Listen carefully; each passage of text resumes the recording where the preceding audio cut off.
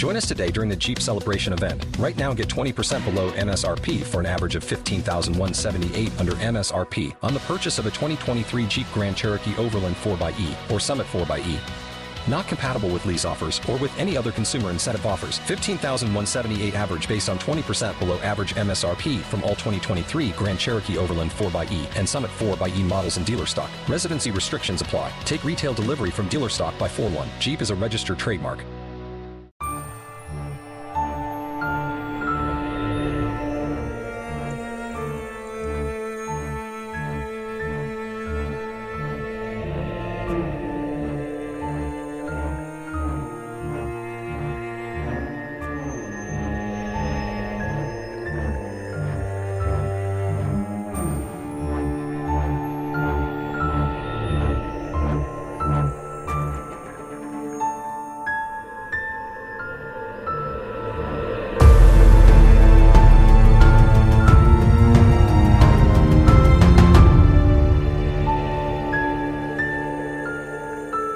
Hey everyone, and welcome back to Reply Brief.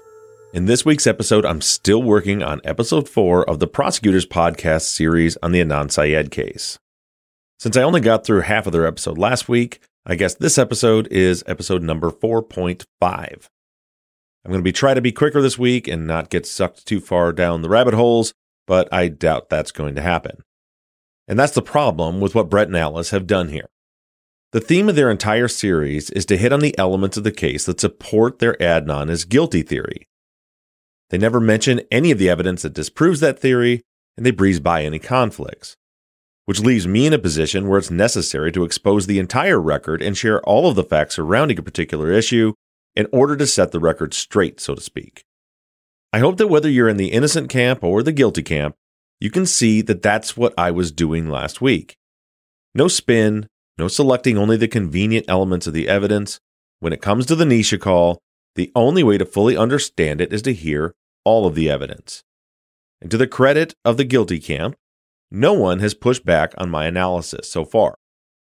As you heard, you really can't. There's not an argument that can be made that that call was Adnan and Jay together. It's just not possible. Now the response has been the classic pivot. Oh yeah, well forget about the Nisha call, what about Jen? That type of thing. But no one being intellectually honest can any longer argue that the Nisha call is evidence of Adnan's guilt. You just can't. And in regards to the what about Jen or Jay knew where the car was or Jen had her mother and lawyer responses, you're going to see when we get to that point that I'm not going to argue much about it. The reason being that if we know, by actually looking at all the evidence, that Adnan was at the school when Hay was killed, then none of that matters. You can argue till you're blue in the face that Jay wouldn't have involved himself in this if Adnan wasn't really guilty, or the police wouldn't create such a huge conspiracy just to frame Adnan, or Jen wouldn't implicate herself with her lawyer present, so on and so forth. But the thing is that none of those positions are provable. All we have is both sides saying what another person would or wouldn't do in a particular situation. That's not evidence. People do all sorts of crazy, unexplainable things. So what we do is we look at the evidence. Does Adnan have an alibi? And the answer is yes. And that is why Jay tells 8 different versions of a story, and every single one of them is directly disproven with the cell phone evidence. All of them. Someone asked on my Facebook today if I thought Jay and Jen had spent months crafting their stories. They were obviously being sarcastic, as though it was ridiculous for me to believe that they're not telling the truth. And that question is so laughable that it's actually not even funny. Did they spend months crafting their stories? No, obviously not, because their stories don't match up, but they directly contradict each other. Had they spent months rehearsing, or if they were recalling actual events that they actually lived through and actually happened, then we wouldn't have Jen saying that she picked Jay up at a mall and he was with Adnan and she talked to Adnan, and Jay saying that she picked him up at his house or at a different mall or his whole list of other versions, all of which are clear to point out that Adnan was not there when Jen picked them up. And that's where that basic story bullshit comes from. Well, they both said that Jen picked Jay up, so that's the basic story. Give me a break. Those two can't even agree on where the pickup was or who was there. So here's the thing. I told you in episode 1 that the methodology used by Brett and Alice was the classic gaslighting technique. They take what you believe, frame it in the most extreme version of that as possible, and then point out that it's not only wrong, but they chuckle and laugh while they do it and say it's crazy or ridiculous or ludicrous to believe that. Here's a big overarching example of that. Anyone who believes that Adnan is innocent by default then believes that Jay made all this up, and that he was fed those details by Ritz and McGillivray to try to make a story that's believable. One thing that Brett and Alice and their followers like to say is, ha ha ha, yeah right. If the cops wanted to use a witness to frame Adnan, they would have done a better job. They would have picked a better witness. They would have made sure he got it right. Jay's a terrible witness. Now there's some logic for you. I believe Adnan is guilty because of Jay's testimony. Also me. Jay is such a terrible and unbelievable and non-credible witness that it's crazy to think that he would be the witness the cop used to frame Adnan. Huh? And while you're wrapping your brain around that, let me explain the biggest flaw in that logic. 2 points. 1. This assumes that there's a story that could properly frame Adnan and make him look guilty that isn't conflicted by the evidence. And the truth is, there isn't one. Jay's story sucks because there's not a version of a story that works. You'll see that as we continue with all this. It's impossible to come up with a story that fits the evidence and puts Adnan anywhere but at the school at the time Hay was killed. So any witness's story is going to be bananas because it can't be done. And secondly, they didn't need a better witness or a better story. It worked. Adnan was convicted on this story. It was effective. It wasn't until 15 years later when people outside of the system took the time to actually try to line all this shit up, and we realized the impossibility of it all. The reality is that the big conspiracy could be as simple as this. Police get Adnan's cell records, which lead him to Jay, because Jay was one of the first people he called the night before, and he called Jay the morning of the murder. Per Jay's own words, the cops were harassing him and questioning him about this case over and over again well before they ever talked to Jen. More on that later. They accuse Jay of murdering Hay. Jay tries to save his own skin and points the finger at Adnan. They don't believe him and continue to put pressure on him. His stories make no sense and they're not buying it. But at the same time, they have no actual evidence to arrest Jay. And remember, Ritz and McGillivray have a documented history of doing exactly this. When they have no evidence, they get their claws into a black person with a drug connection and threaten them into creating a made-up story about somebody else so that they can close their case with, air quotes, evidence, the witness statement. That's not a theory, that's proven fact. That's precisely what they got caught doing in other cases. So they want to believe Jay because they want to close the case, but he's such a mess that they just can't. So Jay offers up, no, it's true, my friend Jen knows all about it. She picked me up that night. Now Jay just has to get Jen to back up his story, but the cops get to her first. And we're going to get into all this later with supporting documentation, but for now I'll tell you that the cops went to Jen and she said she didn't know anything. Then she says she talked to Jay that night, and the next day she went in and suddenly now she has a story. The truth is that Jen may have actually believed Jay. It doesn't have to be a great conspiracy. He could have told her that Adnan did it and told the whole story that we heard, and he got her to add in a few details about picking him up and get her to say that they had talked about it before that day. But she agrees to do it to save her friend, who's been threatened with the death penalty, by the way. So she just tells the cops what Jay told her, or at least tries to, probably believing that Adnan did kill Hay and that Jay helped because that's what Jay told her. She doesn't really have to be much involved in this conspiracy other than trying to add in some personal details of things she witnessed, which are directly conflicted by Jay and the evidence. So then Ritz and McGillivray, I think, probably believe that to be at least a possibility at that point. I'm getting way ahead of myself, but I think they probably found the car that day or likely the day before. That was the trigger to really put the pressure on Jay, who then involved Jen. They sat in a car because that was their litmus test, which is a common and smart practice by police. If this guy's telling the truth, he'll be able to tell us where the car is. I think things probably broke bad when in Jay's pre-interview they asked him where the car was, and he didn't know. That's why there are no notes about where the car was in the pre-interview. And they never ask him while the tape is rolling where it is. I think up until that point, when Jay didn't know where the car was while he was confessing to all this, is probably the first time Ritz and McGillivray actually realized Jay doesn't know anything. But they're Ritz and McGillivray, so they didn't care. And Jay's story's a mess because he doesn't know that Ritz and McGillivray are going to play ball at this point and help him with the car. He's been confronted with the cell records, and he's trying to tell a story that he thinks lines up with them, but again, that's impossible. So finally, the detectives say that he's going to show them where the car is, and they shut off the tape. But it is documented that Jay took him to the wrong place because he didn't know where it was. And that's when Ritz and McGillivray decide they have enough, and they do what they've done in the past.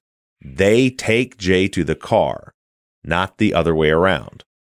It's not a drawn-out, month-long conspiracy involving hundreds of cops all along the eastern seaboard. They thought it was Jay. Jay told him it was Adnan. His story was obviously bogus, so Jay tells Jen that Adnan killed Hay, and if she doesn't back him up, he's going to be executed. They found the car on the 26th and held it for a day to try to get Jay to confirm he actually knew where it was. And when he didn't, that's when they decided to go with him as their witness anyway, just like they've done in their other cases. Now, just to be clear, everything I just said there is just theory, just my speculation. None of what I said is proven fact. But what is proven fact is that is all the more in-depth a, quote, conspiracy has to be. It's that simple. The cops actually believed Jay when he said Adnan did it, and Jen actually believed Jay when he told her Adnan did it. And Jay was doing that because he was afraid of going to prison for something he didn't do, because he was a black guy in Baltimore who had had plenty of enough interactions with police to know that was a distinct possibility. And here I am, after saying I'm going to keep this short, and I'm already 10 minutes in, and I haven't even got back to their timeline yet. So let's get into it. First things first, I said a few times last week that the state only had 3 options for the come and get me call: 236, 315, and 345. I don't know what I was thinking, but there is no 345 call. A couple listeners pointed that out to me. They only had 2 options, actually, 2 incoming calls: 236, which is impossible, and 315, which you'll see here in a minute, is also impossible. Last week, I showed you how you can't have the 315 call be the come and get me call and also have the 332 Nisha call be Adnan and Jay together. So there's already a massive red flag in Jay's statements. He describes this call, but we now know that it's 100% impossible for Adnan to have been with him when the call was made. Let's move on with our timeline. The Nisha call was important for the state because, as Brett said, it's the only call on the log that could possibly put Adnan anywhere but the school at 3:30 p.m. And again, to quote Brett, when Adnan would have had to have been with Jay in order for him to have killed Hay. But we proved last week that Adnan absolutely wasn't with Jay at that time. But it was a big problem for the state because absent the butt dial, the records sure look an awful lot like Jay was just cruising around using Adnan's phone. The Nisha call was sandwiched between 2 outgoing calls that were made to people Adnan didn't know. The 321 call to Jen's landline, and the next call on the log, the 348 call to Jay's friend Phil. So if we determine that the Nisha call was just an unanswered butt dial, then what you're left with is a call to Jay's friend at 321 and another call to another one of Jay's friends at 348. Almost like he's not driving around with Adnan, but like Jay is driving around by himself. As the trend continues, at 3:59 p.m., the phone calls a guy named Patrick. Jay says that Patrick is essentially a drug dealer. He's the guy Jay buys pot from. Interestingly, in Jay's first interview, there's not mention of the Nisha call or the Phil call or the Patrick call. He doesn't say anything about calling any of his friends. He says that after he and Adnan ditched Hay's car, they went back in the woods at Patapsco State Park and smoked weed for like an hour watching the sunset. By his second interview, after it's acknowledged by everyone that he's been shown the cell records, he says that he called Patrick, but the machine picked up and he left a message. Something interesting that Susan Simpson caught was that in that interview, Jay says that the call to Patrick's answering machine was about a 4-minute call. It was actually 25 seconds. but the call on the call log occurred at 3:59. So take it or leave it, but Susan makes a good point. If he's creating the story from the phone records that he's looking at in front of him, you can kind of see how that mistake happened. He sees 3:59, and he says the call lasted about 4 minutes. In any case, right here is where I have to call out the Prosecutors podcast for just straight up lying to their audience. And I'm sorry, but this is absolutely despicable. And this is how they convinced people that their narrative about Adnan being guilty is correct. Listen to what Alice says about track practice. The theory they are pushing is that after Jay calls Patrick for the weed, he then dropped Adnan off to track practice for an alibi. This is what she said on their episode. Around 4 p.m., Jay says that he dropped Adnan back off at Woodlawn High School because that's when track practice begins. No one can say whether Adnan was there, though he probably was for all the reasons Brett said earlier, regardless of whether he had anything to do with Hayes' murder. Around 4 p.m., Jay says that he dropped Adnan back off because that's when track practice begins. That is a straight up lie. That is not what Jay said at all. Jay said that the come get me call happened after 3:40, then the trunk pop, then ditched the car. The Nisha call is in there. Then they drove all the way down to Patapsco, where they spent about a half hour or an hour smoking weed, and the sun was setting, and then he drove Adnan back to track practice to be seen. Jay has never said he dropped him off at 4 p.m., and he never said he needed to get him there when practice began. Never. Not even close. And this is the kind of thing that just infuriates me. This is intentional, and it makes me wonder what Brett and Alice's motives are. Why are they trying so hard to convince people that Adnan is guilty? So hard that they're willing to publicly stake their reputations on provable lies like this. Now I'm going to read to you what Coach Sy said in his police interview during the initial investigation, and he has never contradicted this. There is a very good reason why Alice is hedging here. Even though they never once in their entire series shared this part of Coach Sy's statement, they had to have known that someone would eventually point it out, hence the lie about Jay saying he dropped Adnan off at 4 o'clock. I'm going to read you everything regarding Adnan being at track practice today from Coach Sy's statement report. He's not sure if he has the right day, but it's since been proven that he does have the right day, and even Brett and Alice admit that.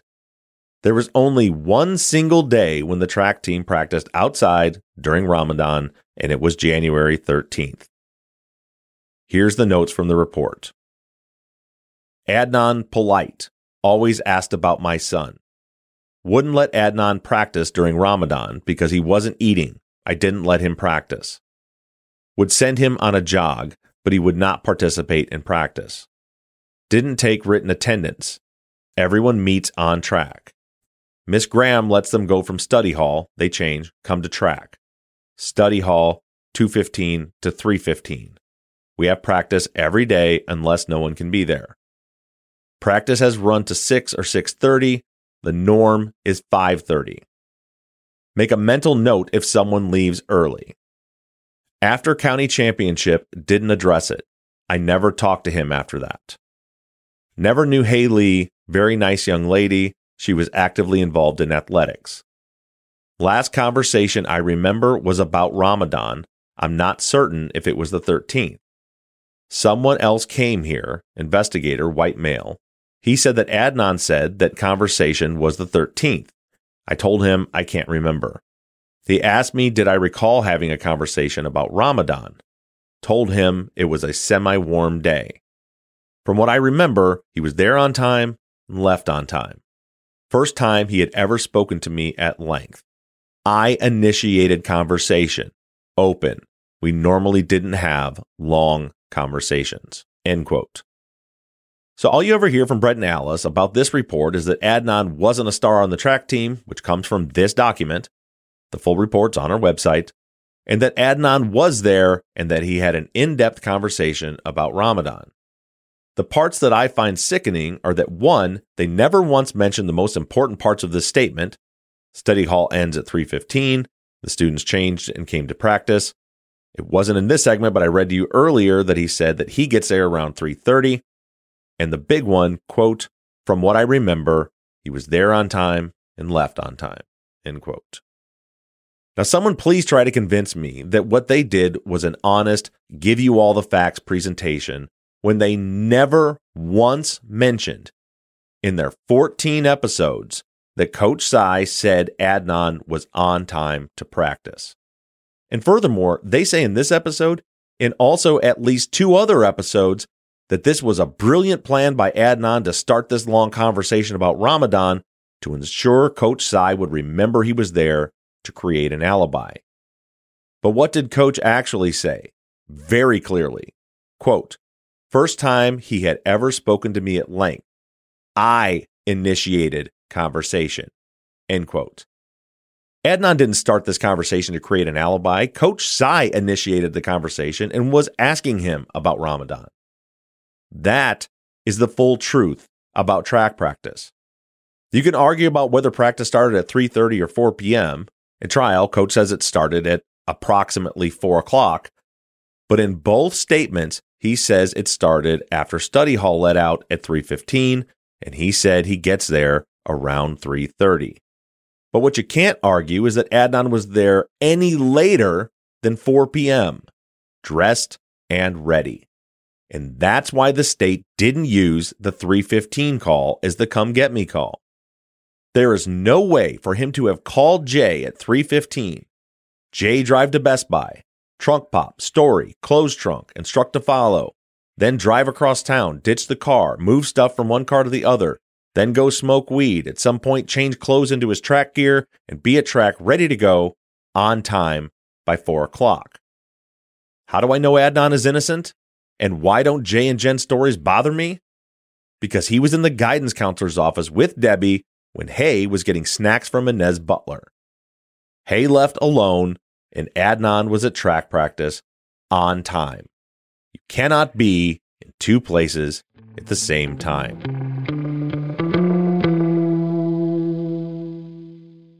It is Ryan here, and I have a question for you. What do you do when you win?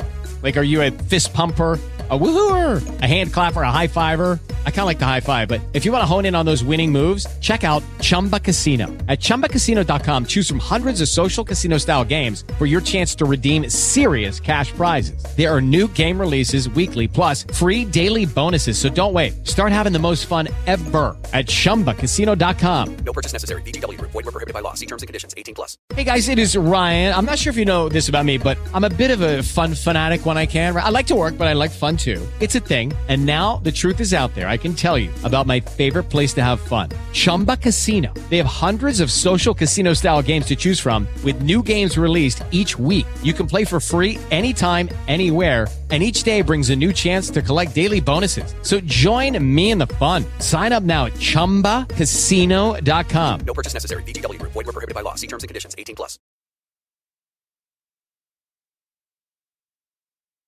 Step into the world of power, loyalty, and luck. I'm gonna make him an offer he can't refuse. With family, cannolis, and spins mean everything. Now, you wanna get mixed up in the family business. Introducing The Godfather at ChumbaCasino.com. Test your luck in the shadowy world of The Godfather slot. Someday, I will call upon you to do a service for me. Play The Godfather now at ChumbaCasino.com. Welcome to the family. VGW Group. No purchase necessary. Void where prohibited by law. See terms and conditions. 18+.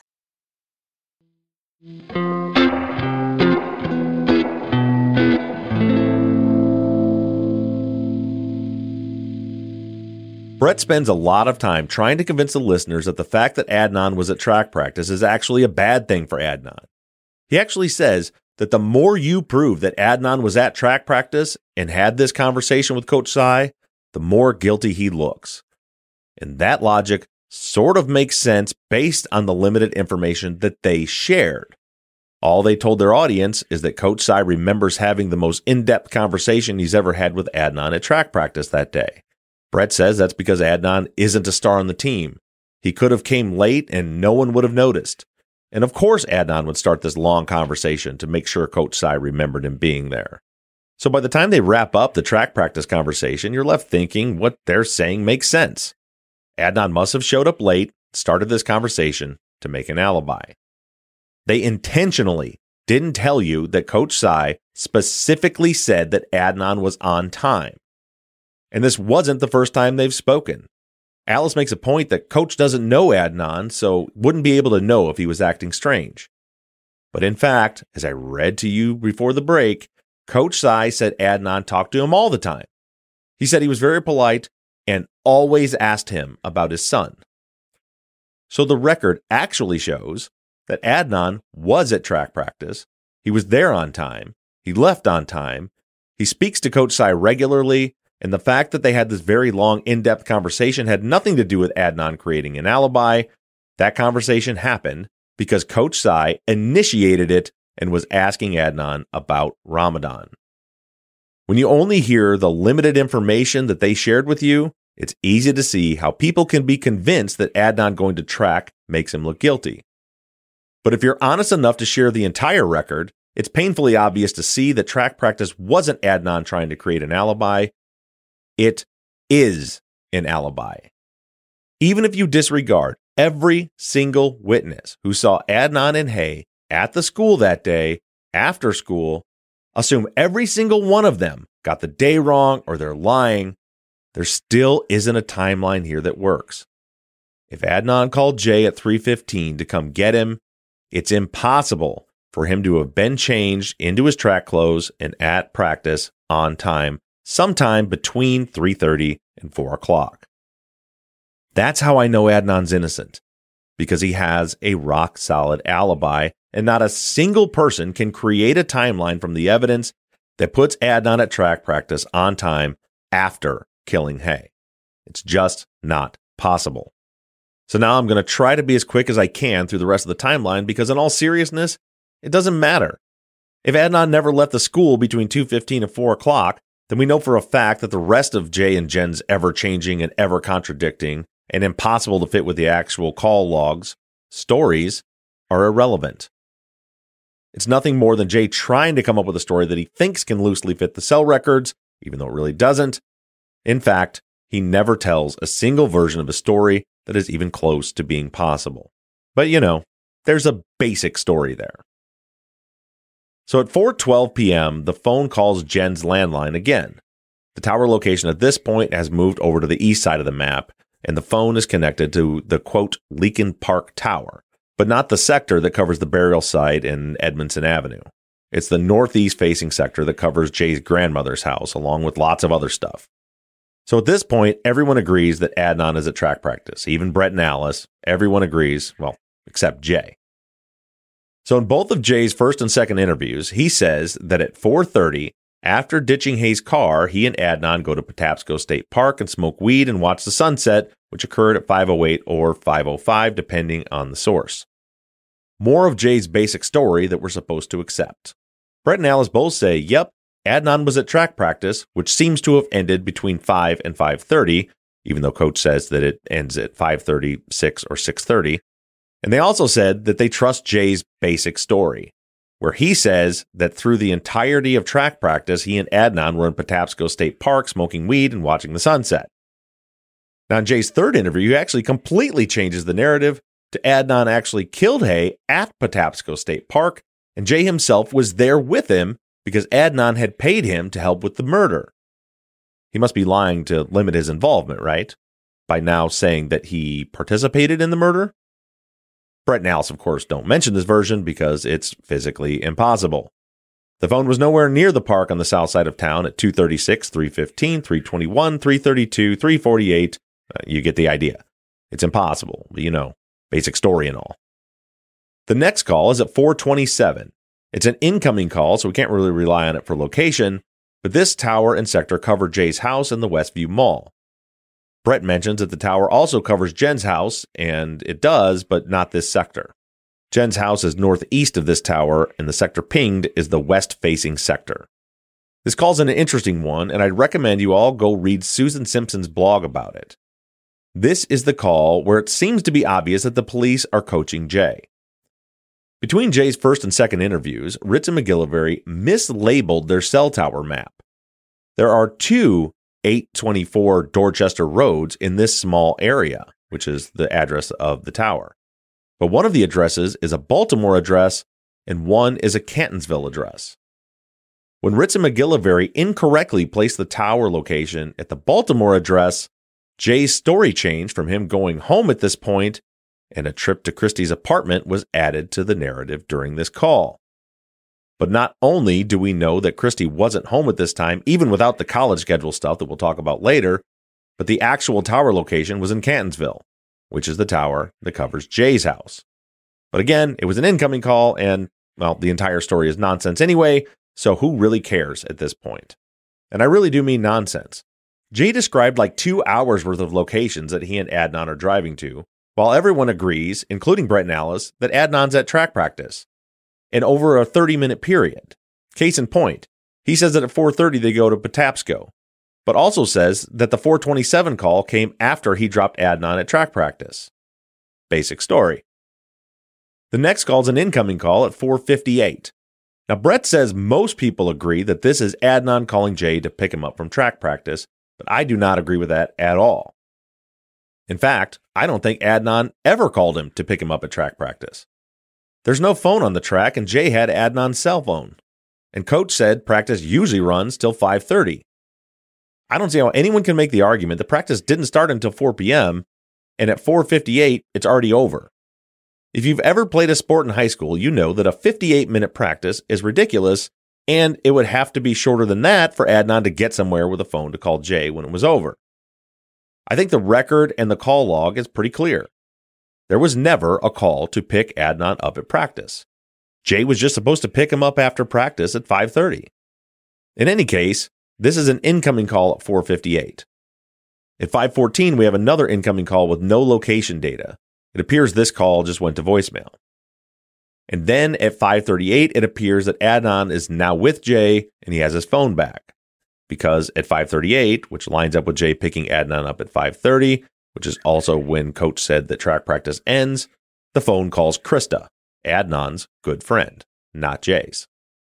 So I will agree that by 5:38 p.m., Jay has picked up Adnan and they are now together. It is, of course, possible that the call to Krista was another butt dial, as she likely would have been stored on Adnan's speed dial. But Coach said track was usually over at 5:30, so there's no reason to think that it wasn't just Adnan calling Krista. That being said, if you're still interested in Jay's story, in his first interview, he says that he picks Adnan up from track practice and they go to McDonald's at around 7 p.m. And in his second interview, he says that Adnan called him to pick him up from track at 5:45 p.m. Both times, of course, are after the call to Krista, and one really throws a kink into the whole 7 p.m. burial time. The problem with Jay's stories are that the things that should be anchors if this story was true are completely disproven with the call log, like watching the sunset at the cliffs before taking Adnan to track practice. There is no possible explanation for lying about that. It doesn't lessen Jay's involvement. It doesn't protect his grandma. It doesn't protect Christy, as Brett and Alice claim. They couldn't have been at Christy's house at that time because the sun set at 5:05 and Christy didn't get home till after 5. She actually was in class that evening too, but that's not even worth the trouble of arguing about right now. But you can't be at Patapsco at 5 o'clock, then drive 20 minutes to drop Adnan off at track, and then pick him up at 5:30. It doesn't work. So he says the pickup was at 5:45, which still doesn't work. Or 7 o'clock, which also doesn't work because track never goes that late. I've said it before, and I'll say it again. There is no basic story. It is literally impossible to create a working timeline from any of Jay's stories, even if you pick and choose from all of the 8 versions and just use the best pieces of them.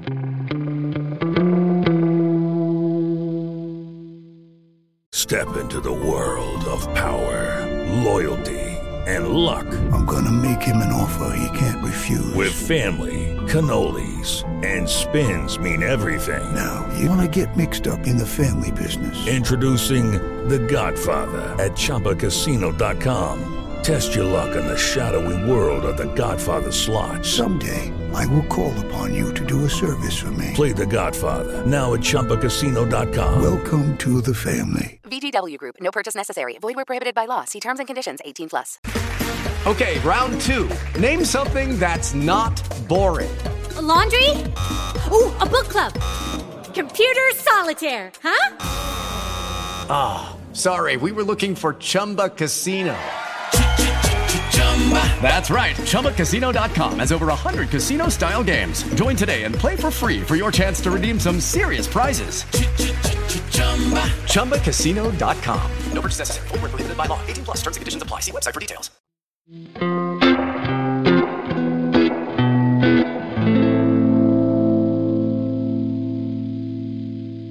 The next call is an incoming call at 6:07 p.m. We know from the police reports and trial testimony that Hay's brother called Adnan that night looking for Hay. He actually thought he was calling Don because the number was written on the page full of Don's in Hay's diary. So most likely this was Young calling Adnan. This call, now it's an incoming call, so we really can't rely on it for location, but it connects to a sector that does cover Christie's apartment, which is why Jay's story morphs into this call occurring at Christie's house.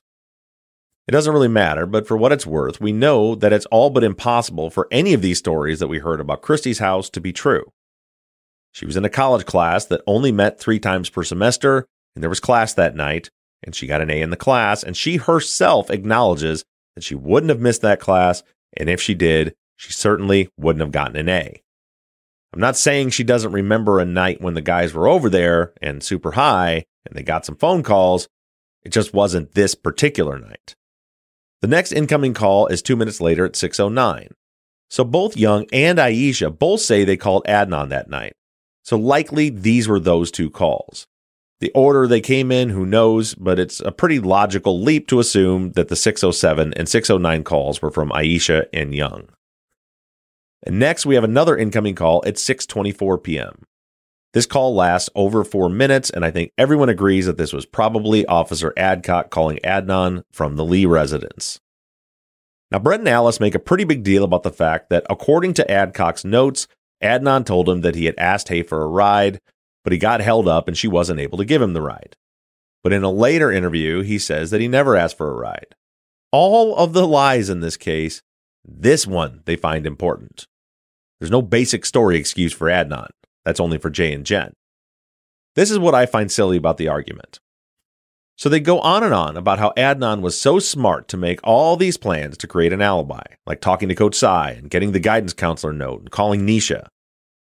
But then they find it to be a red flag that a couple hours later he says that he asked for a ride and Hay left without him.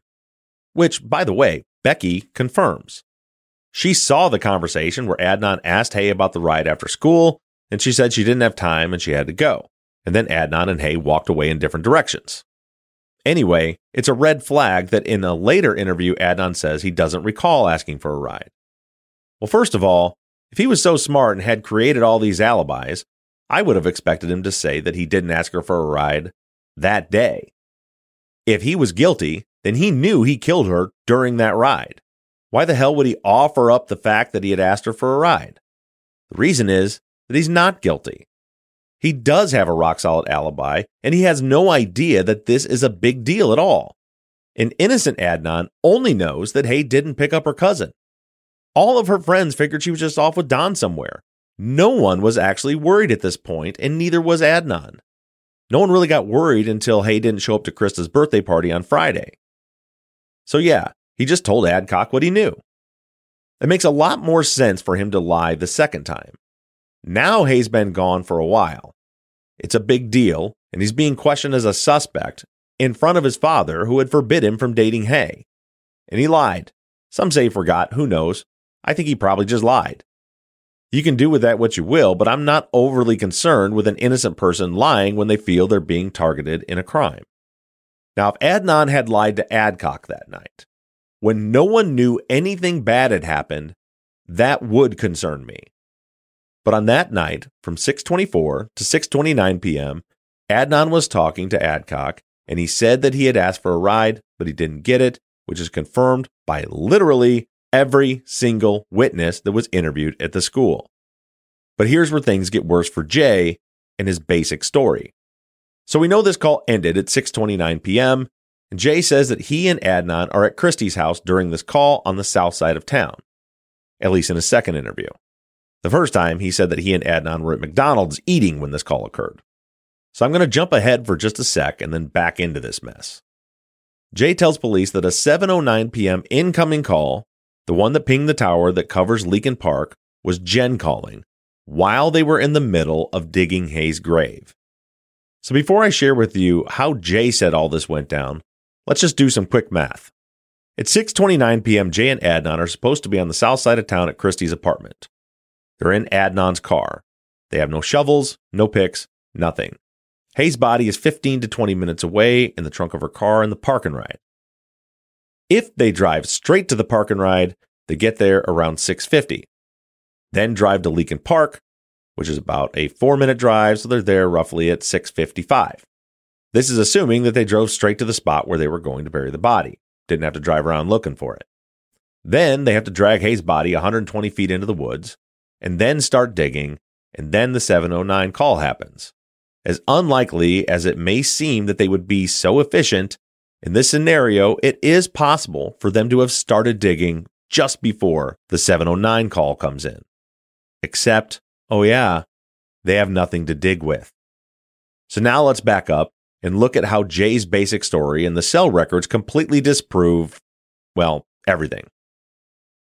So Jay says that after the call from Adcock, he and Adnan leave Kathy's apartment and go to Jay's house to pick up shovels and picks. So they roll out of Christie's at 6:30 and head northwest to Jay's house. That's about a 15-minute drive. Jay's house is on the west side of town, and the park and ride where Hayes' body and car are located in Jay's world are on the east side of town. So they go to Jay's, they get shovels. So they get there around 6:45. Say 5 minutes to get the shovels and picks. So at 6:50, they leave Jay's house. They then have to drive all the way over to the other side of town to get Hayes' car and body, another 15 minutes. So now it's 7:05. Then Jay says that they didn't know where to bury the body, so Adnan told him to just follow him for a while he looked for a spot. Jay says that he followed Adnan for a long time. He says about 45 minutes. So now it's 7:50. You see the problem with Jay's basic story, right?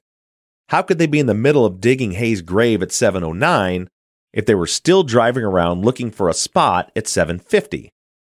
Or let's be gracious and say 45 minutes was actually only 15 minutes. That's still 7:20. Jay doesn't even say they're at the burial site at this point. And in fact, he says they're a long ways off from yet to being at the burial site. And then we have, at 6:59 p.m., the phone calls Adnan's friend Yasser, who Jay doesn't know at all. That's an outgoing call that hits the sector that covers Woodlawn. But then just 1 minute later, the phone calls Jen's pager number. This is where Jay says he called Jen's pager and left a voice message telling her to pick him up before they found a spot and buried the body. Remember when you heard the audio of Jay's interview on Undisclosed and the detectives are yelling at Jay that, "You have 2 cars"? They're getting frustrated because Jay is describing the conversation that he and Adnan were having at a time when Jay was supposed to be following him in a separate car. You know, basic story type stuff. Well, that's the problem here. Jay says that they had already picked up Hayes' car and he's following Adnan during this period, but 1 minute apart, you have a call to someone only Adnan knows and a call to someone only Jay knows. Do we believe in butt dials now? Unless there was a butt dial, which is always possible, it appears that Jay and Adnan are together at this point. In fact, in Jay's version of the story, they both make those calls. So at 7 p.m., somewhere in the vicinity of Woodlawn, and they haven't even picked up Hayes' car and body yet. They're definitely not in Leakin Park at this point. So somehow, well, first we have to completely disregard literally everything Jay said about going to pick up the shovels, then the car, then driving around for 45 minutes. But if you disregard all of that, you know, basic story and all, you now have to figure out how they drove from Woodlawn to the park and ride. Adnan gets in Hayes' car, and Jay moves to the driver's seat of Adnan's car. They drive straight to Leakin Park, get the body out of the trunk, drag Hay 120 feet into the woods, and start digging, all in 9 minutes. The drive alone is longer than 9 minutes. If you don't cop out and just ignore the actual case details, it's so easy to see it's almost stupid. Adnan and Jay could not have been burying Hayes' body in Leakin Park during this call, or the next one at 7:16. And here are some actual facts that might make some of this make sense. First of all, Leakin Park is hardly a park, at least in the area where Hay's body was found. I would never in a million years have thought it was a park when I went to the burial site. It's literally just a road through a wooded area. That's it. It's why so many people from just down the road didn't know where Leakin Park was, because it doesn't at all feel like a park. It's just a road. So that's thing one. Thing two is that everyone keeps referring to the Leakin Park Tower and saying that we know the phone was at Leakin Park at this time. No, we don't. I've mentioned this before, but it bears repeating. The tower is located on the outskirts of the park, but it covers well beyond the park. AT&T is not going to put up a tower in a crowded urban area like this just to cover a road through the woods. The sector that these incoming calls appear to have connected to covers the Edmondson Avenue Strip and the route to Patrick's house, the guy Jay buys weed from. And we see this same sector being hit a few weeks later, on another occasion where Patrick is called from the phone. The one basic story that does stay consistent throughout both Adnan and Jay's statements is that they were smoking weed that night. The fact is that things did not and could not have happened that night the way Jay said they did in any version of his stories. And the fact is that those two calls on the log could not have occurred during the burial, even if Adnan and Jay did bury the body. You just can't redefine the laws of physics and time and call it a basic story. The so-called Leakin Park pings, no matter who you believed killed Hay, were absolutely not calls that came in during the burial. The actual facts and evidence prove that. In order to try to explain some of the stuff away, Alice says that because this is a densely populated area with a lot of cell phone towers, we can better trust the locations we get from the pings. And she is exactly wrong about that. And I don't even understand where she's coming up with that logic. In this densely populated area, you have lots of towers all overlapping each other. That makes it harder to determine location, not easier. And just about every place on this map, a phone could connect to any one of 3 or 4 towers. And when you have a sector that covers a 120-degree arc and has a range of 2 to 3 miles, that doesn't give you an exact location. It only tells you that the caller is somewhere in that area. And since it's a densely populated area, that narrows things down to hundreds of houses and businesses. It's much easier to determine location in a rural setting that is spread out, because one of those big arcs of a sector might only cover one single road that drives off into the country, and you can say they were likely on that road. When it covers a whole grid like this, who knows? Now moving on, and I'm about to wrap this up, the next call comes in at 8:04 p.m. It's an outgoing call to Jen's pager. At this point, the phone is still over on the east side of town. A minute later, there's another call to Jen's pager. This call is connected to the same tower, but has switched from the east-facing sector to the west-facing sector. So it appears that the phone is moving back towards the side of town that contains Adnan's house and mosque, Jay's house, and Jen's house. To kind of put a button on this whole basic story, this right here is one of the instances where it certainly appears that Jay and Jen are trying to remember details of a story rather than recalling actual events that they experienced. I'll get further into the timing issues here in a second, but I want to point out this massive inconsistency in Jay and Jen's stories. So when Jen talked to the police, she told them that Jay had paged her and told her to pick him up at the Westview Mall. She said she showed up there before him and then saw Jay and Adnan pull up in Adnan's car. She makes some comments about Adnan's behavior, which we'll get into in another episode. But then Jay gets into her car and Adnan drives away. This is when she said Jay told her that Adnan had killed Hay and they needed to go wipe prints off of the shovels. Now, it's been pointed out many times that Jay's version of this story is very different. But what I'm not sure has been pointed out is how easy it is to see how and why Jay and Jen can't even agree on where this pickup happened, much less whether Adnan was there or not. In Jay's version of the story, he paged Jen from the Westview Mall, but told her to pick him up at his house. He says he paged Jen from the mall, and then Adnan dropped him off at his house, and that's where Jen picked him up after Adnan had left. First of all, there is no basic story fudging that can account for this massive discrepancy. They are describing completely different events in completely different places involving completely different people. But in a world where you might be someone who believes that Jay just told this story to Jen for her to then tell the police, then you see this is kind of an easy mistake to make. When Jay tells Jen that she needs to say that she picked him up that night, he includes the Westview Mall. Then, when they go to the police separately, they fuck it up. Jen thinks she's supposed to say that they met at the mall, and Jay thinks he's supposed to say that he sent the text from the mall and then went to his house to be picked up. Now, that's all conjecture, but to me, that makes a lot more sense that they both forgot everything about the circumstances surrounding where the pickup happened right after Jay just buried a body. This isn't a basic story. They are completely different statements that directly conflict with each other. And now circling back to the timing, we've already ruled out the 709 and 716 calls as calls that occurred during the burial. It's not possible.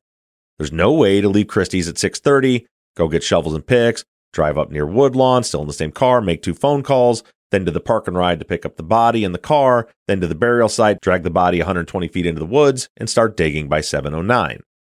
And let's not forget the 45-minute drive around to find a suitable place to bury Hayes' body.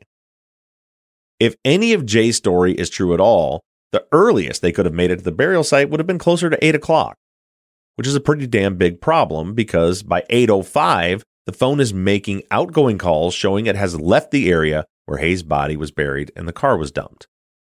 Even if you disregard everything Jay says and just try to make up a narrative out of whole cloth, the timing still doesn't work. At 7 p.m., we have the phone up on the northwest side of town making calls to one of Adnan's friends and then one of Jay's friends. Now you have a grand total of 64 minutes to drive to the park and ride, get Hayes' car, drive to the burial site, drag the body through the woods, pick a spot to bury her, dig a grave in the cold ground, bury Hay, go back to the car, drive to the car dump location, leave the car, then head west and be out of the area all in 64 minutes. And that's just based on a completely made-up narrative that doesn't involve anything Jay said at all. If you want to use Jay's statements as actual evidence that any of that happened, it's not even close to feasible. And this is what I mean when I say this case isn't complicated. You can literally just use the phone records and Google Maps to figure out there was no time for Adnan to have done any of this. It's not possible. And that's just the drive times and the call logs. Throw in Jay, and now you have 8 hours worth of movements in a 2-hour period. Then throw in Jen, and she completely contradicts everything Jay says on top of that. And I'm going to stop here. The next call is at 9:01 when Adnan is hitting the tower covering his house and mosque, and he's calling Nisha, then Krista, then Nisha again. And that's the end of January 13th. Brett and Alice get into the stories about Jay and Jen then going back to Christie's house, but none of that is relevant to me knowing everything that we know at this point. So I'm going to leave you with this. If you believe Adnan is guilty, and you believe there is a basic story that supports that, please share that story with me. Tell me how and when he even could have done this with the actual evidence. And this is my vow to you. If someone can put together a timeline that is actually possible and isn't conflicted by the evidence, I will share that timeline on this series. So that's your homework. Stop saying Adnan is guilty and pretending it's a ridiculous position to believe that he's innocent. Show me how. Show me.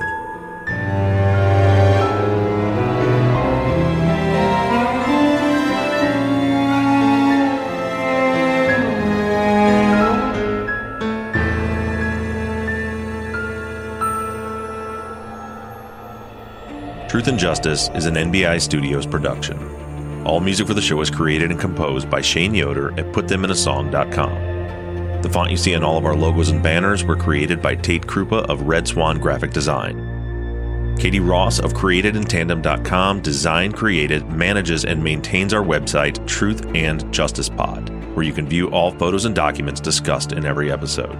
Thank you to our volunteer transcription team, Pamela Westby, Kathy McElhaney, Courtney Wimberly, Erica Cantor, Melissa Cardenas, Kaywood Yomnick, and Danielle Rohr. And as always, thank you to all of you for your engagement and your support. If you like the show and you want to support us, you can do that in a number of ways. The number one way for you to support our work is to become a patron at patreon.com/truthandjustice. If you join our Patreon, not only will you be financially supporting our work, but you'll also get something for your pledge. For just $5 per month, you'll get all episodes ad-free and also a video version of the Friday follow-ups that include an hour-long pre-show chat exclusive to our patrons. Other levels will get you a Truth and Justice Army t-shirt, Truth and Justice hats, and even the opportunity to co-host a Friday follow-up episode. Just go to patreon.com/truthandjustice to sign up. You can also help us out by going to iTunes and leaving us a 5-star rating and review. It doesn't cost you a penny, and it goes a long way towards making the show more visible. If you have a case that you'd like us to consider covering, you can submit your cases on our website, truthandjusticepod.com. Just click on the case submission button and fill out the form. And the most important thing that you can do is engage in our investigations. You can keep in touch with us through our email at theories@truthandjusticepod.com. You can like our Facebook page, follow us on Instagram, or join in on the conversation on the Truth and Justice Podcast fans page. For all of you tweeters out there, you can connect with us on Twitter at TruthJusticePod, and I can be found on social media at BobRuffTruth. However you do it, stay engaged, stay in touch. But as for now, I'm signing off. I'm Bob Ruff, and this has been Truth and Justice.